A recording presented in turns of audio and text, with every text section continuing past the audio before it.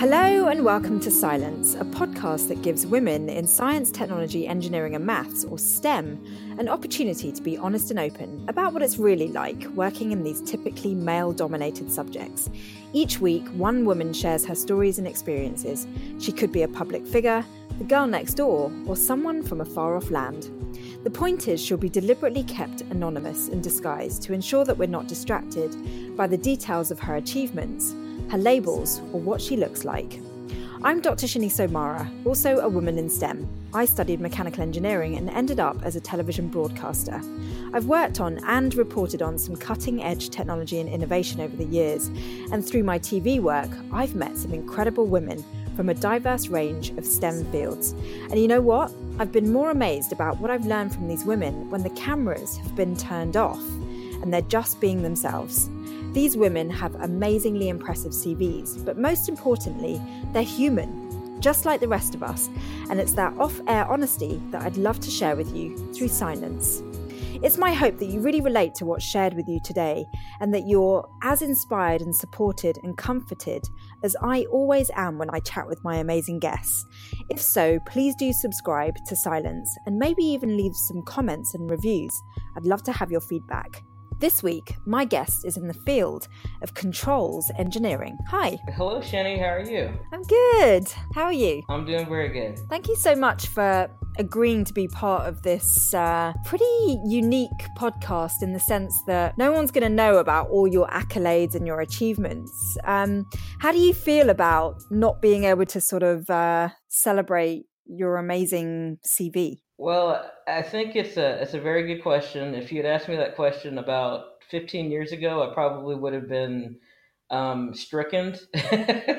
Why is that? Well, I'm glad you asked that. One of the lessons I learned early on, probably about 7 years into my career, when I went through a brief period of unemployment, was how to answer the question, who are you, without being an engineer, because I'd always been an engineer. I'd been tied to the technical field, and that gave me some sense of ego satisfaction.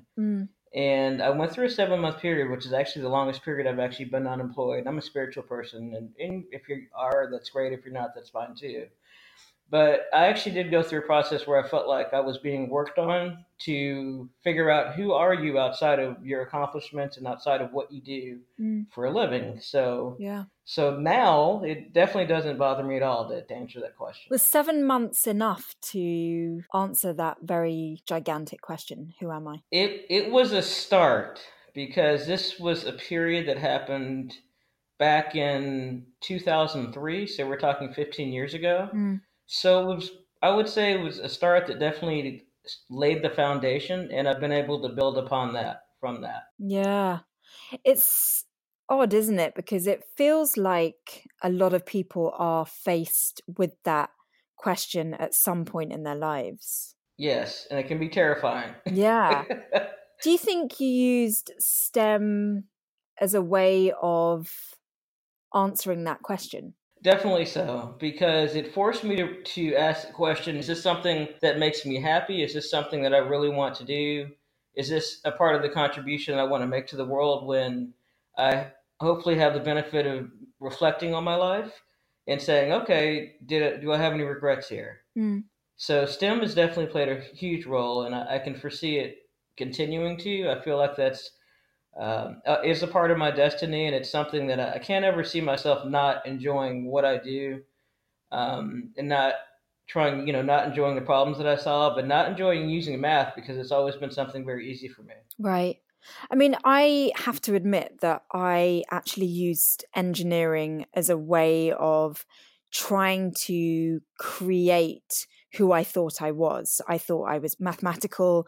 I thought I was scientific. And so I pursued those avenues in order to be the person I thought I was. Did you have that same thought process? And if not, what thought process did you have? Well, for me, I don't think I was really conscious of it, because I think my journey in STEM, in fact, I know my journey in STEM started when I was in elementary school, because I was always really good at math. And I grew up in the 1970s, and I didn't hear the chatter of, oh, you're a girl, you're not supposed to be good at this, because I guess I had a very good support system with family and parents who just said, hey, just, excel, do what you want to do. And they kind of let me, guided me towards figuring out what that was. And my father, he's got a degree in math, so I'm pretty sure genetically I probably got that from him. And my Mm. mother, she's very strong in other areas, and I was just naturally good at it. So I didn't have a point of reference for engineering or even what that looked like or felt like until I got to high school, and I had a high school counselor telling me, "Hey, you're good at math and science. Why don't you consider engineering?" Which, I didn't know what engineering was at that point. I had no point of reference. Yeah. So it's definitely been a journey of figuring that out and recognizing, oh wow, um, I do like a challenge. I've always liked a challenge, not realizing that, the reason why you have engineers is because there's problems that have not been solved and there are no solutions, right, that are conscious that you're conscious of. It's up to you to figure that out or bring that solution into manifestation. So going back then to when you were younger, you were just following what you were good at. That's exactly right. That's exactly right.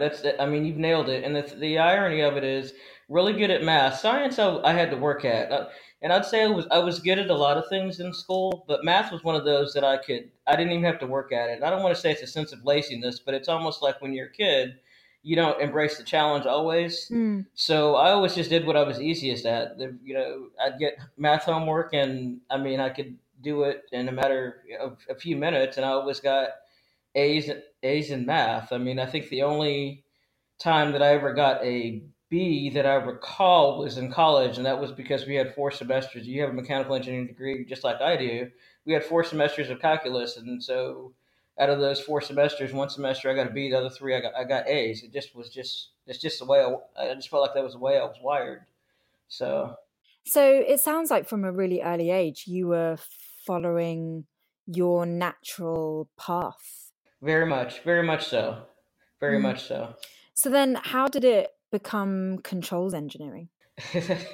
Very good question, because I get that question a lot in the field, especially early on, because people have kind of these boundaries, and they figure most of the time controls engineering, it's tied to electrical engineering Mm. majors or electrical engineering technology in that arena. And one of the things I learned about engineering is that really it's just about teaching you how to think.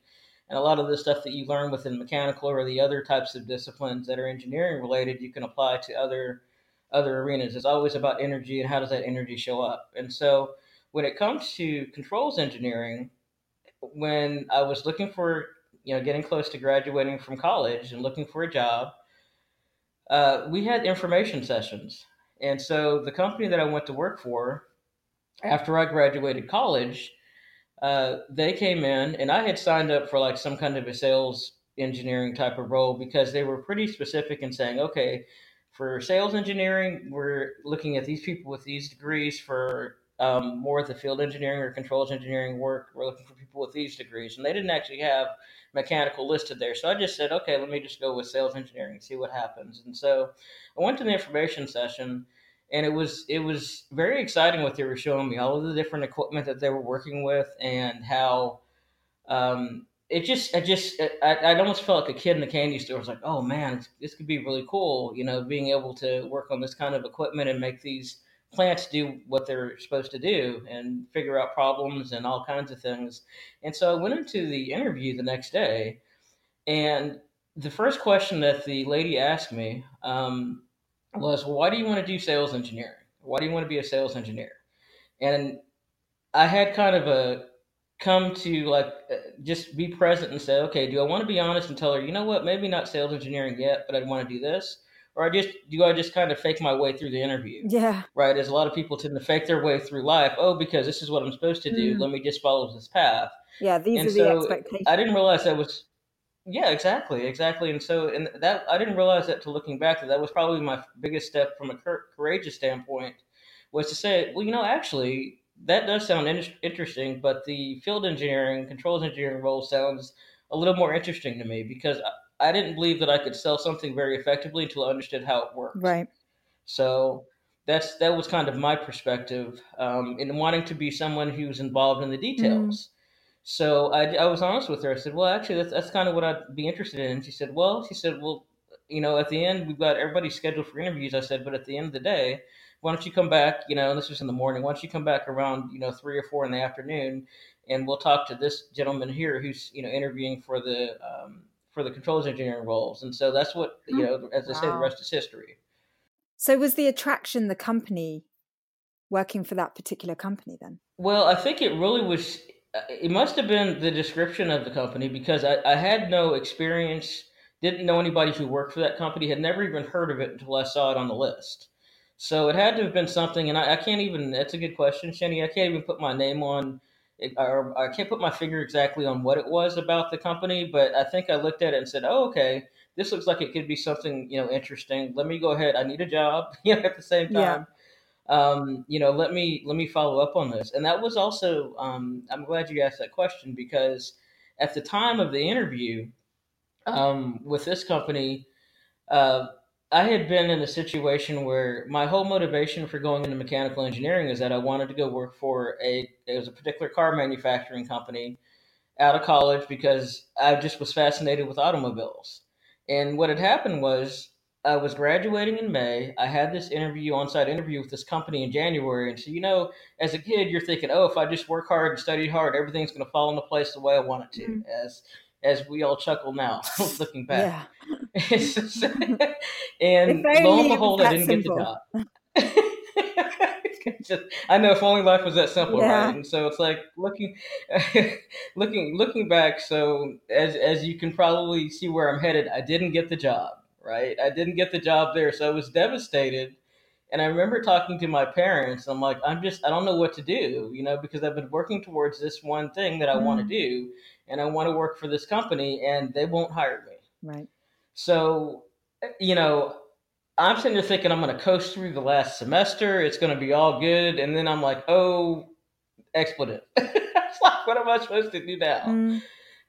And so that was part of what was driving me too. Is like I said, well, I need to find a job. Let me explore and see what else I could possibly be interested in. And I'm so glad that it worked out that way, because this was in the mid 90s when I was graduating college, and the career that I've had and the experiences I've had since then, I could have never had that going to work for that other company. And it's so ironic, because I still wound up doing work indirectly for that company, Oh, because wow. they're involved with, they use controls engineers. Yeah. So it's just, yeah, it's funny how things work. It's so interesting how we have such a simplistic plan, but the universe kind of makes it so much more, not complex, but the universe does make it so much more of an interesting journey. It's not just point A to point B. It's actually a lot of zigzags in between. That's certainly been my life experience. How about you? Definitely so. I agree. Especially looking back on it, it's nice to see. Oh, okay. Some of the answers where I was wondering why at the time, and people have a dramatic, oh, why, and it's not working the way I want, and I go back to that 7 months of unemployment period that I had. I'm glad I had it early on in my career. Yeah. I had probably about 5 or 6 years of experience when I hit that quote unquote road bump that was necessary, because at the time I was traumatized by it, because when I had never been laid off from a job before, and I'm like, what am I supposed to do now? When I can't call myself an engineer, because technically I'm not really, because I'm not working as one. So who am I, and that sort of thing. And I think that challenge I had early on kind of helped me with other things that happened in my career since then. So as things have kind of gone up and down, I'm like, I kind of feel like, okay, I got this. I know the universe is going to look out for me. I know the universe is a compassionate and a good place, and it's not, out there trying to put roadblocks in front of me. In fact, even take it a step further, the thing I do love about it, I when I talk like to women, a lot of times I talk with them through my nonprofits and things like that tied to STEM. I talk about, it's very similar to like going to the gym and weight training. When you see these people that are bodybuilders that have built muscle, in order to build the muscle, they have to have resistance. I mean, at the end of the day, you can't just sit there and just pray your way into getting a more attractive physique when it comes to building muscle. You have to have resistance. Right. So whether it's physical, through the gym, or in this case, spiritual, or just life lessons and things, those challenges, when I look back on them, and a lot of times I felt like they were catastrophic at the time, they have all been a part of, building my character, I guess. Yeah. I can't, it's tough to build character when everything is going nice and smooth, although nice and smooth feels great. But a lot of times the grit and everything thing that you have to go through, that's, you have to go through some challenges in order to get that.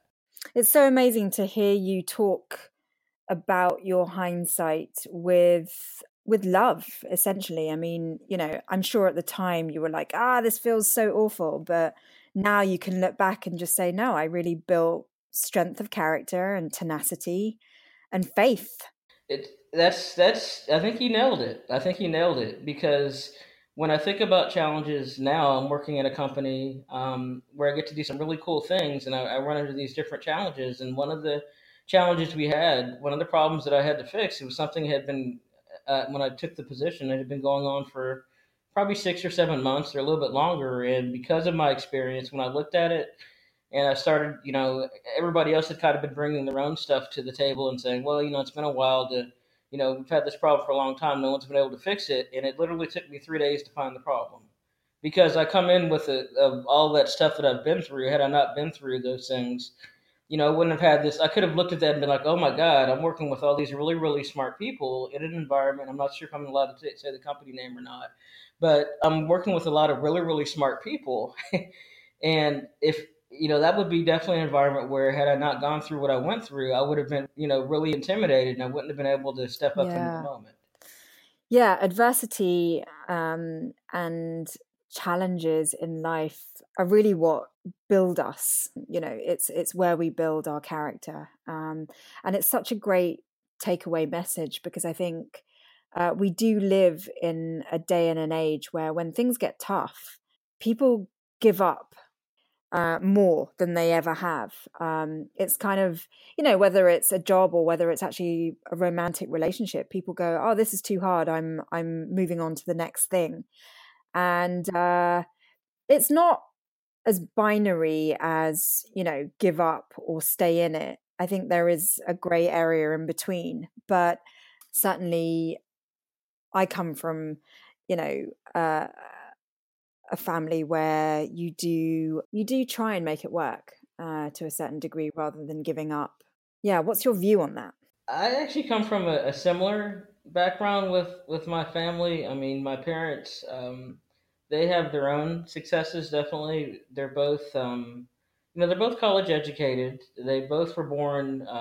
We talk about backgrounds. I'm a woman of color, and in the U.S., they were both born in a time when things were still segregated from a race standpoint, and they were born in the South. And so for them to have gone through what they went through and still have gone to college, my father was an officer in the military and retired as lieutenant colonel from the Air Force, and my mother actually retired from NASA, from the NASA Space Center in Houston, Texas. Oh, wow. So their standards, and not only that, she was one of the first blacks, in fact, not one of the first, the first, in Panama City, Florida. She actually integrated the Social Security office. She was the first black hired. And so the challenges that they've gone through, being the first black and the first, person of color in these environments, and then having me, when you talk about the spiritual aspect, I can definitely see why my parents are the perfect parents for my experience. I've been through. They prepared me for being the first of this or the first of that, and not to be intimidated by the moment. And so they set the standard, probably very similar to your family, that okay, you're definitely going to have adversity, because they faced adversity I can't even compare to. And but you're going to get through it. You're going to get through it. Yes. Yeah, and it's not necessarily, for anyone that is listening whose parents are not college educated, but they would like to get a college education, it's not necessarily the case where, you can only achieve certain things because your parents have Exactly. achieved them before Exactly. you.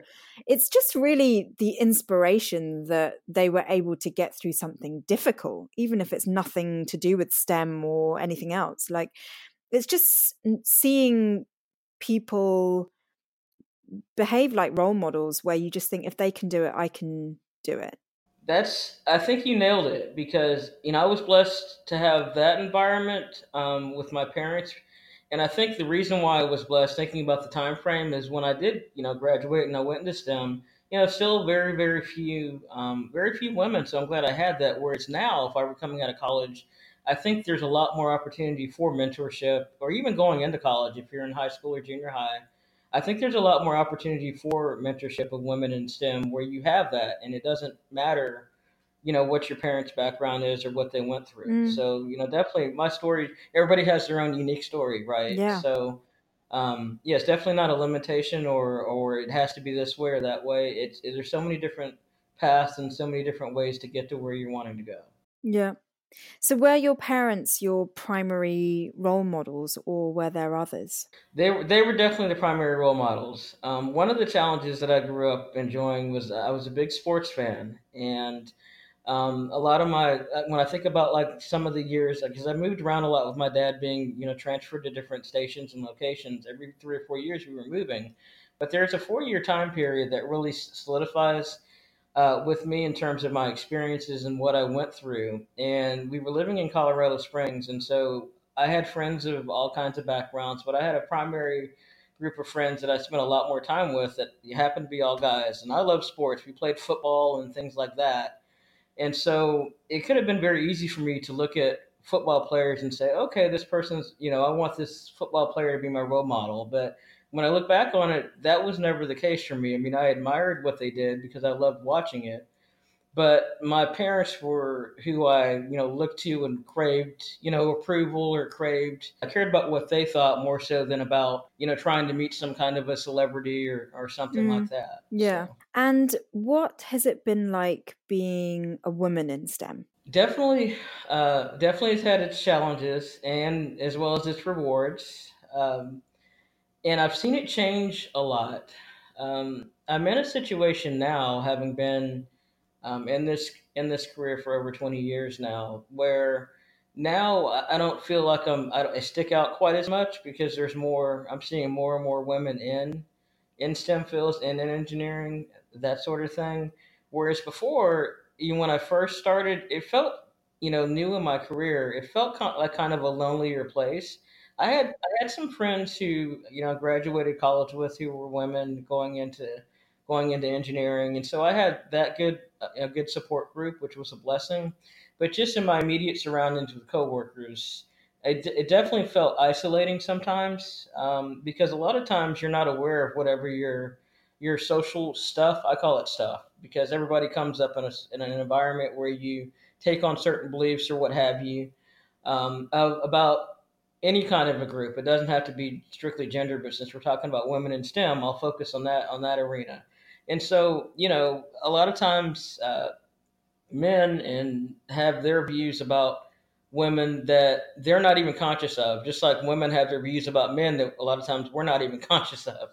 And so when you start to interact with different genders, and you're not used to interacting with that gender in that environment, sometimes some of that stuff comes to the surface. And that's the blessing when you think about the universe, and why when I think about why I have interacted with people. A lot of times there's a bigger story involved, and it's not just about that one particular interaction. It's not about that one situation, whether it's good or bad, because I look at it as all good, for whether it's a lesson I've learned or whatever the case may have been. It's one of those scenarios that, like I said, it's helped me grow a lot. It's a blessing because you've had the opportunity to increase in self-awareness. Exactly. Although at the time, I realize that now whenever I come across challenges, oh, this is the opportunity. I realize that now very quickly. Back then, when I was first starting, I didn't realize it then. It just kind of, I don't want to say I felt like a victim. I think that's kind of a strong term, But I did, Yeah. struggle with certain challenges, and the question was, okay, how do I deal with this in this situation? And there weren't very many women that I was aware of that were in STEM that I could ask that question, that I could ask. All of the women that I knew Mm, were at my experience level, so they hadn't really dealt with that. Some of the challenges that I had been dealing with, right. especially working controls engineering with advanced manufacturing, in an industry that's primarily male. So, How did you cope at that time? well, I had some support from areas that I wouldn't have expected, because I had some of the people who I was able to address a little bit with, even though they couldn't get a full understanding. Some of my mentors were guys at that time. Right. I Mm, did have one female mentor that really stands out as somebody who I didn't even think she physically existed, because when I got hired on with a particular company, one of the first questions I had asked about, because I knew mentorship was very important, I said, well, who else in the company, is in the company that's a female engineer that can help me? And I got a shocking answer. They're like, well, you're the only one. I'm like, are you kidding me? So where do I go for, this, in terms of getting mentorship? And it turns out yeah. the HR vice president, she realized, okay, we need to make sure that you have a supportive environment. So she actually went outside of the company to find someone, and within the consulting company that was, had provided mentors, I had written down my ideal mentor. I didn't think she existed. I thought, well, I'm probably the only woman of color that's in this particular field. I'm thinking about, well, this person doesn't exist, and they found her. Turns out she was somebody who actually did provide mentorship for me, and I could ask all of those questions about, well, how do you deal with this when someone's assuming that you're the secretary and that you're not an engineer, and they're looking Mm, at you like, why aren't you pouring the coffee? Those kind of mm, things.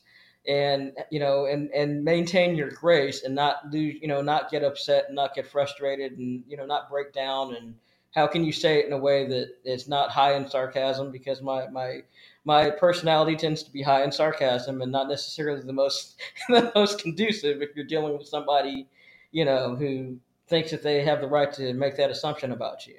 So those kind of things. well, hats off to you for even being able to accept the help of a mentor, because I think a lot of women who do go into STEM tend to be really self sufficient and not the kinds of personalities that accept help, Right. because to accept help is almost like admitting that you're not self sufficient. That's a very good point. I will say this: the thing that comes to mind, and like I said, that's a very good point. The thing that comes to mind is that a lot of the women I see going into STEM, they're at a younger age, they're in their 20s, and so a lot of times, just the approach of if you have, um, if you have a respect for those that have, a little bit more life experience, as long as they respect you, in return, and they're not talking to you like you're a child.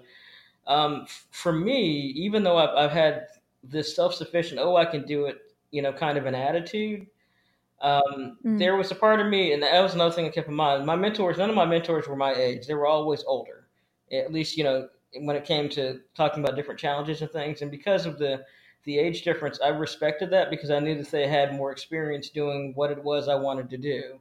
But I can definitely see right. that to be a challenge. Of being able to accept help. In fact, I'll talk to you about something that comes to mind when you bring that up, is because even this is in life, not even just within STEM. I remember the specific experience I had when I was. I remember I was flying into Atlanta. It was one of the areas where I was living at the time, and so flying into Atlanta, and I went to take like a shuttle bus to, I think, out of the rental car location or something along those lines. And I remember getting into the car, or getting into the shuttle bus, and I'm so used to being self sufficient. I'm, getting ready to close the door behind me, thinking that's what I want to do. Well, I caught the appearance and the reaction of the gentleman who was providing the service, and he almost looked like he was disappointed that, wow, I mean, she wants to do everything for herself. I mean, I can't even do this for her.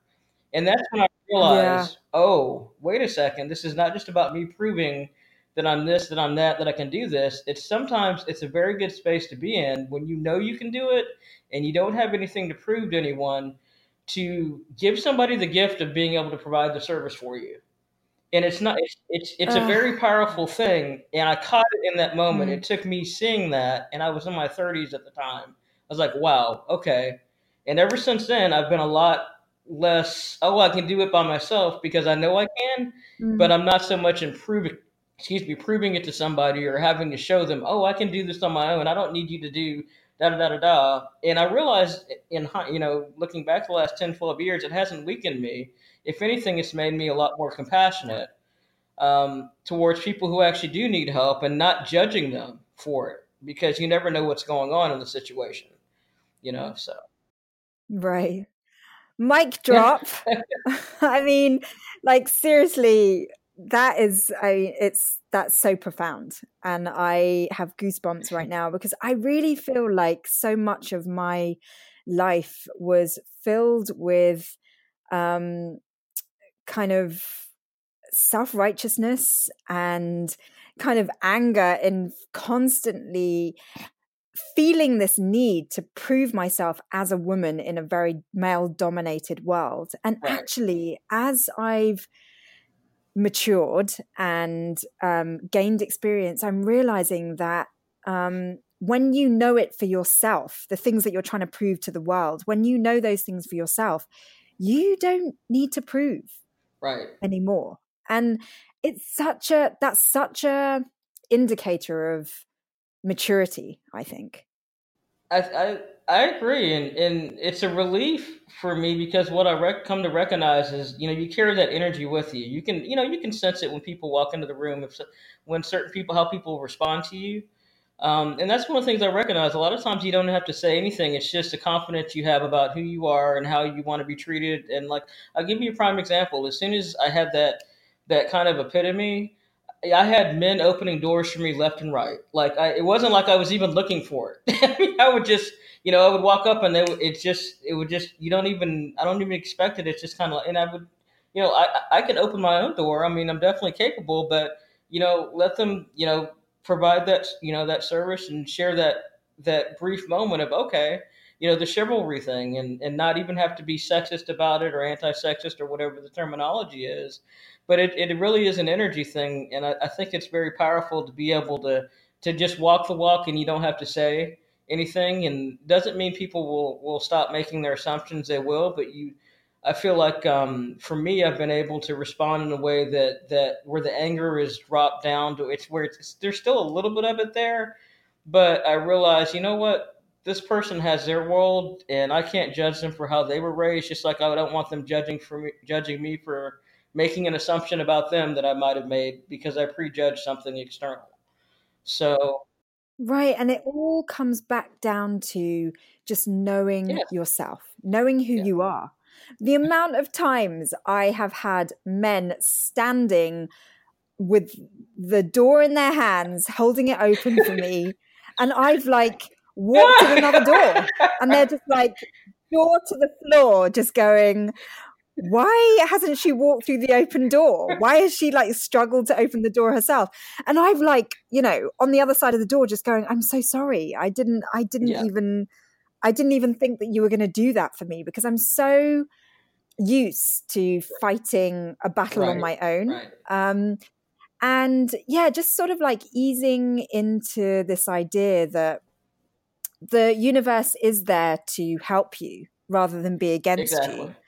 But I have to say that sort of being a woman in STEM has put me on that journey of discovering who I am because I haven't, for most of my STEM career, I haven't really been in alignment with who I am. Like, yes, I was good at maths. Yes, I was good at STEM subjects, but that wasn't all of me. So it's been a journey of self discovery. right, right.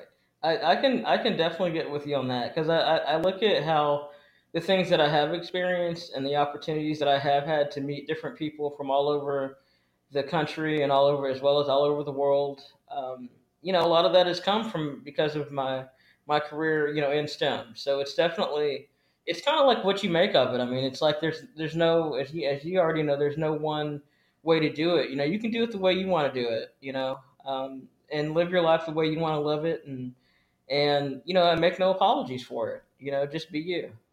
Yeah.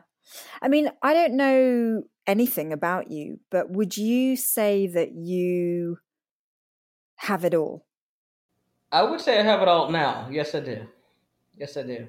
Okay. And what does that look like for you? Uh, for me, having it all is tied to one word, and that's freedom. Uh, that's Right. the Yeah. freedom to create what you want and not listen to anybody else say why you can't have it. Um, Mm, one of the yeah. things that I definitely have learned along the way is you get to choose what it is you want to do and not feel like you have to explain it to anybody, explain it to your parents or explain it to your friends when you know what it is that you're wanting to do. I mean, my prime a good example of this is a lot of times with my parents. I love them dearly. A lot of times, and I don't tell them what I'm going to do until after I've booked the flight or whatever it is I'm going to do, or until after I'm already kind of well on the way. And they're not people who have actually stood in my way and said, okay, well, have you thought about this? You can't do this. They know I'm a pretty free spirit. But that Mm, applies to not just family. That applies to um, just your just your surroundings. Being free to be who you are, and live the life that you want to live. If it's I've had people tell me before when I talked about being in STEM and the different things that I want to do. Well, if you travel too much, it's going to mean that you're not going to be able to find the right relationship. I'm like, well, I've been in relationships with people who are not codependent. So if you're okay with not being codependent, you'd be surprised, how you can live your life and not feel like you're tied down. You still have your freedom, and your freedom to be who you are, and the freedom to love who you are, love the person you want to love. So those kinds of things. Yeah, yeah.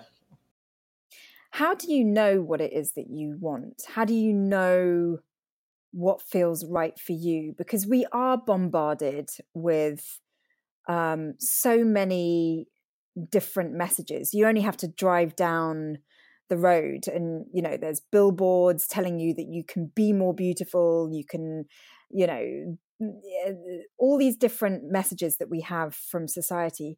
How do you specifically know what is right for you? Well, what has happened for me, and this goes back to I talked about kind of your spiritual, whatever your spiritual beliefs are. So if you believe in one God, or if you believe in God, whatever, whoever that God or whatever that God is, then you can look for those signs. And for me, it's about a feeling thing. If you don't believe in God, you call it the universe. It doesn't matter, but it's something outside of yourself that's letting you Yeah. know it resonates with you. And for me, a lot of the times when something just makes me feel alive, um, and I just have an energetic, feeling about it, I know, okay, there's something to this message. A lot of times, too, part of it, having for me like a meditative type practice, it helps me tune out what's considered noise.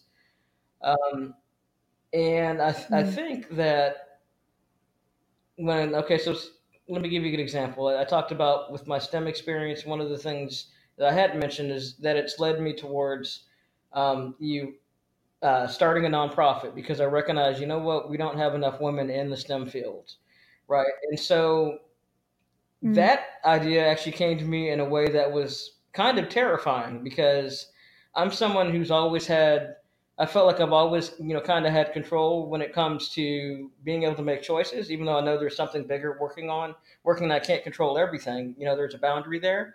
But I've always felt like, hey, I've been to different countries. I've been able to do all these different things. I remember visiting my dad, going to Japan and recognizing, oh, wow, I'm 16 years old trying to figure out how to get out of Narita airport, by myself at a time when, I'm thinking my dad's supposed to meet me at the gate. This is before 9/11, when, your parents could meet you at the gate. And I'm realizing I'm in a different country. I'm 16 years old. I have no clue how to get out of here. And so at that point, kind of terrified, worked my way through it and was able to get to my dad when I cleared customs and all that good stuff. Now, I had a situation just a few years ago, where I'm in Houston, Texas, on my way to a work to work. I'm in, downtown Houston, thinking, okay, it's any other day, and I had a panic attack on the freeway. Had never experienced a panic attack before, and didn't know at the time what that was.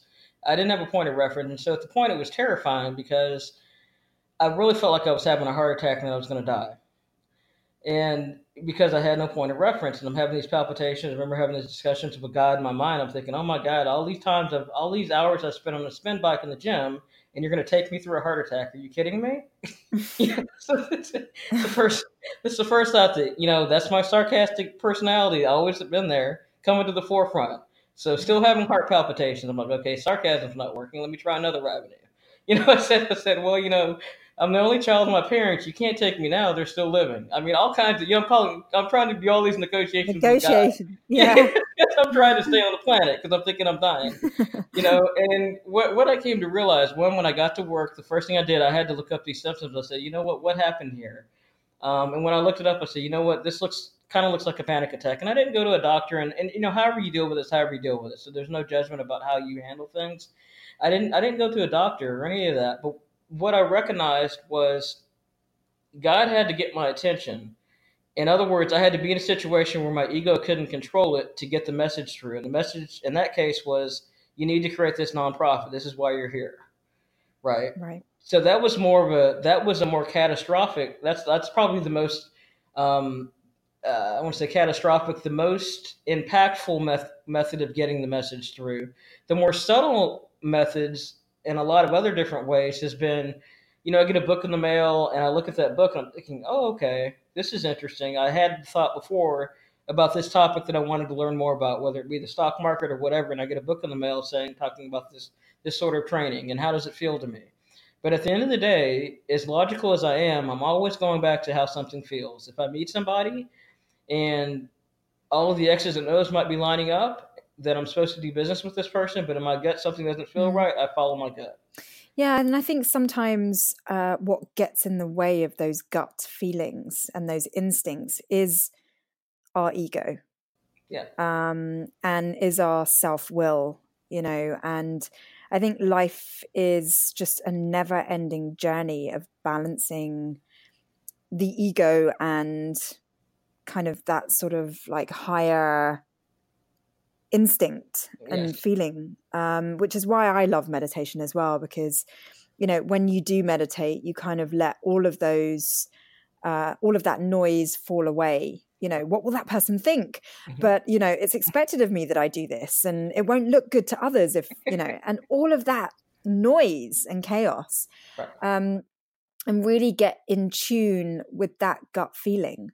But it's really difficult to do that. It is not an easy process to surrender the noise. Often the noise can be the motivation. That's a very good point. I will say this, and I love what you said about the balance.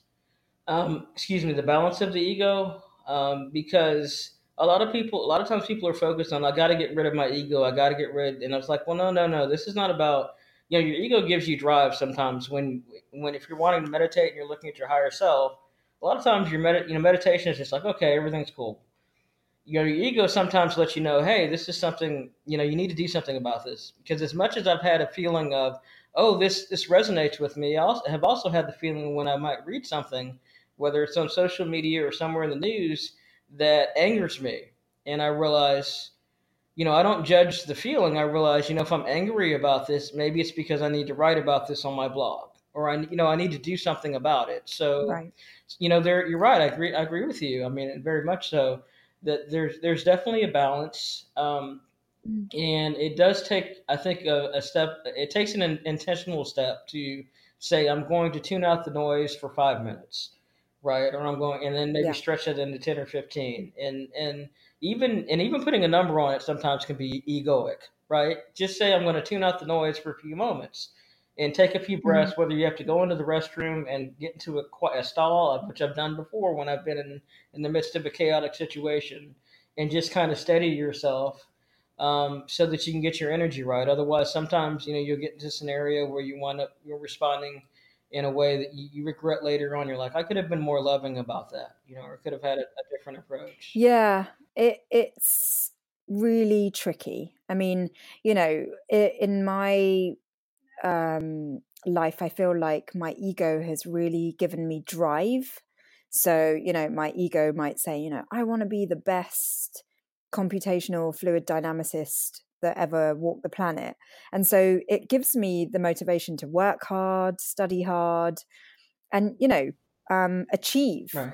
But I think if I didn't have that spiritual side to me, then I wouldn't be able to achieve and say, you know what, I've done enough, even though I haven't reached Right. the top of the pyramid or whatever. It is this constant balancing act, and I don't think any human being has achieved it, because it's not a destination, Right. it's a journey, an ongoing journey. And so, yeah, I feel like hopefully in this podcast, especially, this episode, it's important to talk about the journey of it, rather than, saying, I've achieved it and, I've cracked it. It's like, no, there's nothing to crack. It's an ever evolving process. I think I agree with you in that matter, because I think about part of what I've done in STEM um, is be an instructor. And when I say be an instructor, not teaching at at colleges, but teaching people who are already working in the field, working in STEM, and working with advanced manufacturing. And one of the things that I've discovered, 99% of my students in this situation of teaching, of probably, I'd say, going actually over 10 years now. I started back in 2007. 99% of my students have been men. So when I go in as a woman of color as the instructor, if I didn't have that spiritual foundation, I would basically be eaten alive, and not necessarily by them, but by my own self doubt, right? Because I'm going into this environment where it's all men and they're Yeah. looking at me as being the expert. And I've certainly had a few challenges where, men, they have, like you said, you come in with your own stuff and your own views. And I never knew exactly what they were thinking, at the time. I'm sure some had their doubts when they saw me. You're like, okay, what. And then others were like, they didn't, add any thought to it at all. Okay, well, she's an instructor. I've never been in a situation where I wasn't treated with respect. Now, part of that sometimes involved getting into the egoic part where I remember I had a customer who was wanting to argue with me about the interpretation of a lesson that I had given him for a lab. And I didn't take it personal, but if I didn't have that, some balance between my ego and my spiritual side, then it would have been about, oh, I got to be right, I got to be right, I got to be right. And the big lesson I got out of that, as we're going back and forth like a tennis match, right, is it's all about perspective. And I remember this discussion very clearly, because it was a class with a customer who was trying to decide if they were going to use, the company I was working for at that time, the manufacturer's equipment. And as we're going back and forth, and this is somebody who kind of had a reputation for having kind of a strong personality. So I'm thinking, oh, this is going to be interesting, because I don't just back down. We'll be kind of going back and forth on it. There was another person standing there as we're going, yes, it is, no, it's not, yes, it is, no, it's not, those kind of things. And once I realized, oh, okay, wait a second, I looked at the guy who looked like he was afraid to kind of jump in between the two. He didn't want to get knocked in between the argument. Caught in that, conflict. Exactly at that point. And he's like, well, hey, wait a second. I think he's seeing it this way. You're seeing it that way. He could see very clearly the two perspectives. We're caught up in the argument, so we can't see it. So at that point, that brave soul who said that was like, oh. And it was interesting, because at the end of that class, when we had the course quality assessment forms, that person that I was getting into the argument with gave me perfect scores. Right down the thing, perfect. Because it wasn't a personal thing. It was more, it might have been maybe a respect thing, I'm not sure. But, I think he respected that I didn't back down. And I realized, okay, it wasn't a personal attack. It wasn't about me not being qualified. I knew I was qualified. He did too, but we're just still kind of looking at it different perspectives. So I don't Right. know exactly how I got on that, but it's something that came to my mind when I think about just in our environment, women in STEM, and dealing with the other gender, and dealing with sometimes some of the challenges that come into play, and that a lot of times it's not personal, it's just professional. Yeah, and I think that's what women battle with in typically male dominated environments is that we do have different perspectives, whether it's a gender thing or otherwise. Yeah, When there are differences in perspectives, I think women have been subjected to being crushed for that. right. And, you know, as a woman in STEM myself, I have got to a point where I'm asking myself, have I been crushed or have I allowed myself to be crushed? Because I can do something about someone wanting to crush me.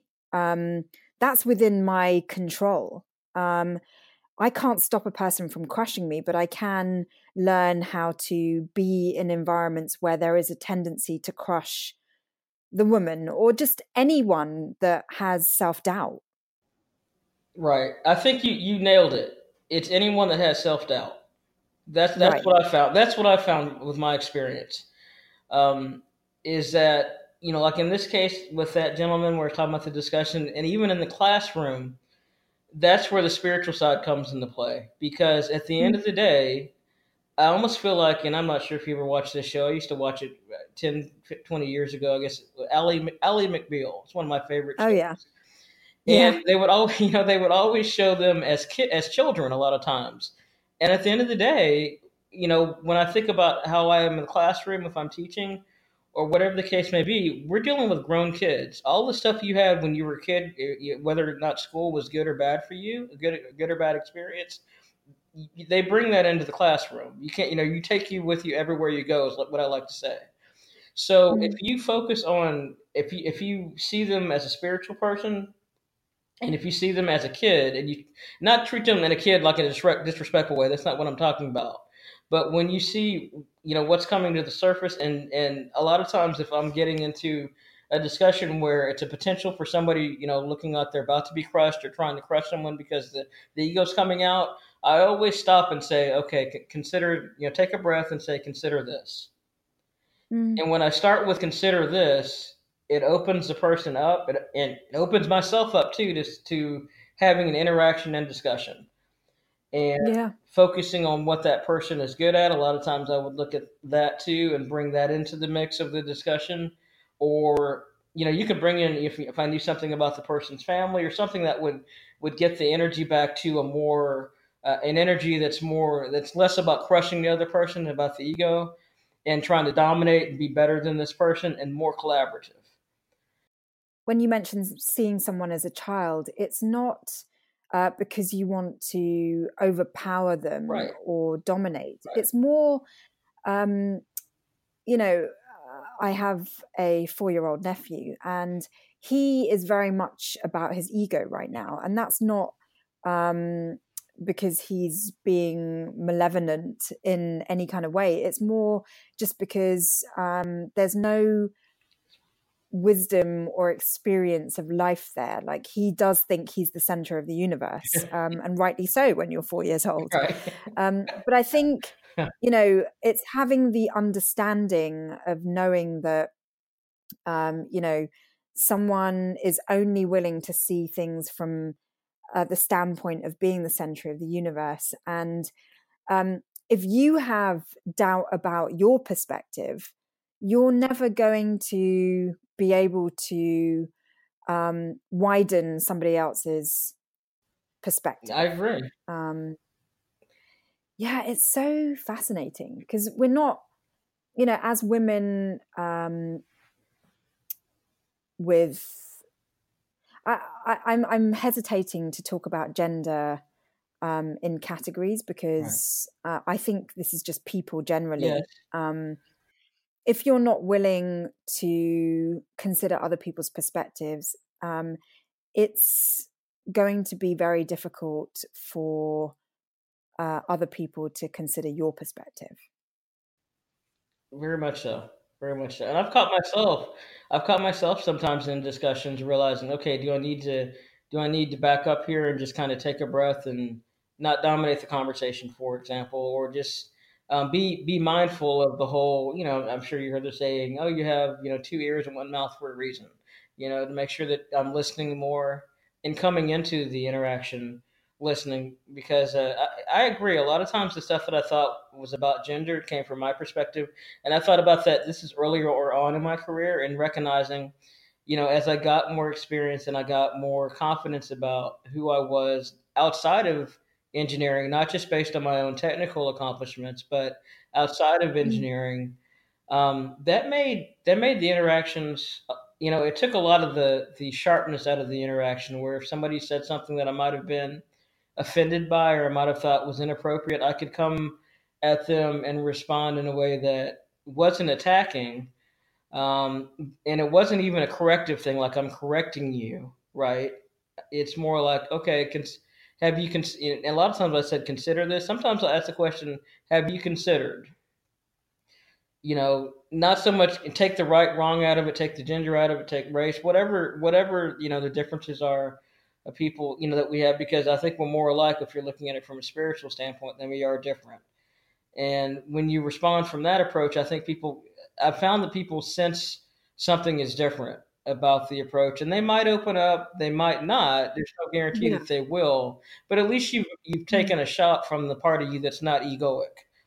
So if you've taken the Right. shot, you Right. can walk away and realize, okay, that was maybe 80% my ego. The last 20% was my saying, hey, have you considered this? And do what you can, and then Mm. their response and how they respond is on them.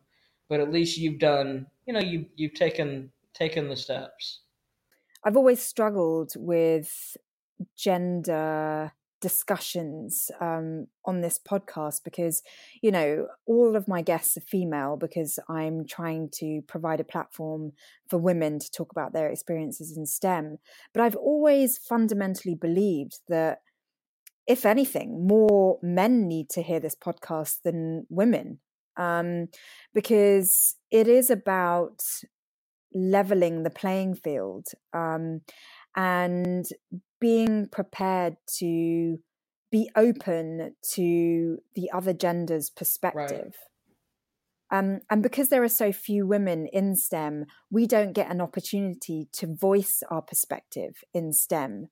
And so, as a minority, and I'm actually speaking about all situations where there are Right. minorities, we don't have an opportunity to tell people what it's like from our perspective. If people knew, they may be more compassionate towards Right. us, which is why we do need more women in STEM.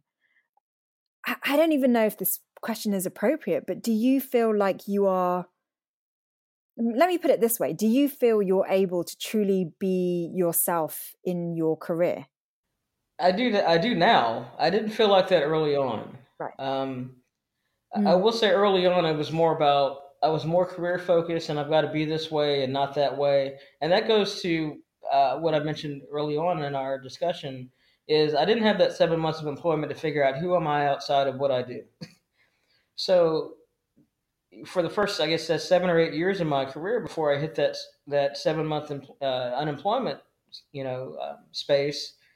A lot of it was, I mean, if you don't know who you are, especially whether you're a woman or what have you, or you're not clear on what your beliefs are, there's always going to be somebody there willing to try to tell you this is what you should think or this is what you should believe. That's why it's so Right. important to figure out who you are. So early on, I didn't feel Mm. that way. Now I feel very much like I can be myself because of how I think about the source of my good and the fact that a job or a position or a role is never the source, it's always the channel. And I also believe I'm not a lack and limitation person, I'm an abundant person. And I've had life experience telling me that, okay, if this job dries up or something changes, there'll be something else coming, down the pipeline for me. So that too, not being Right. driven by fear of what's going to happen if I say this or if I'm this way, if I'm truthful, I've found that people always appreciate honesty, whether or not you can be um, compassionate about it. You don't have to be mean or nasty, but you can be honest and direct. And I think people appreciate that more so than you're being wishy-washy Mm. because you're worried about how they're going to respond to you. Right. And because of your strength of character and this strong sense of knowing who you are, I almost feel like the question I ask in every single episode is kind of inappropriate, but I'm That's going to okay. ask it anyway. Yeah, there's no inappropriate questions with me. I'm an open book. Okay, well, as a woman, obviously we've been given a body that allows us to bear children. But as a woman in STEM or any kind of career, often we put motherhood on hold to build ourselves in our chosen field. What has been your perspective on being a woman who is able to bear children and being a woman in STEM? Well, for me, I think it's been easier than it has for many other women, and the reason why I say that is because I know that I've got friends of all genders, but since we're talking about women and reproductive, um, I have friends who have known that they wanted to have kids early on, and that was something very important to them to do that.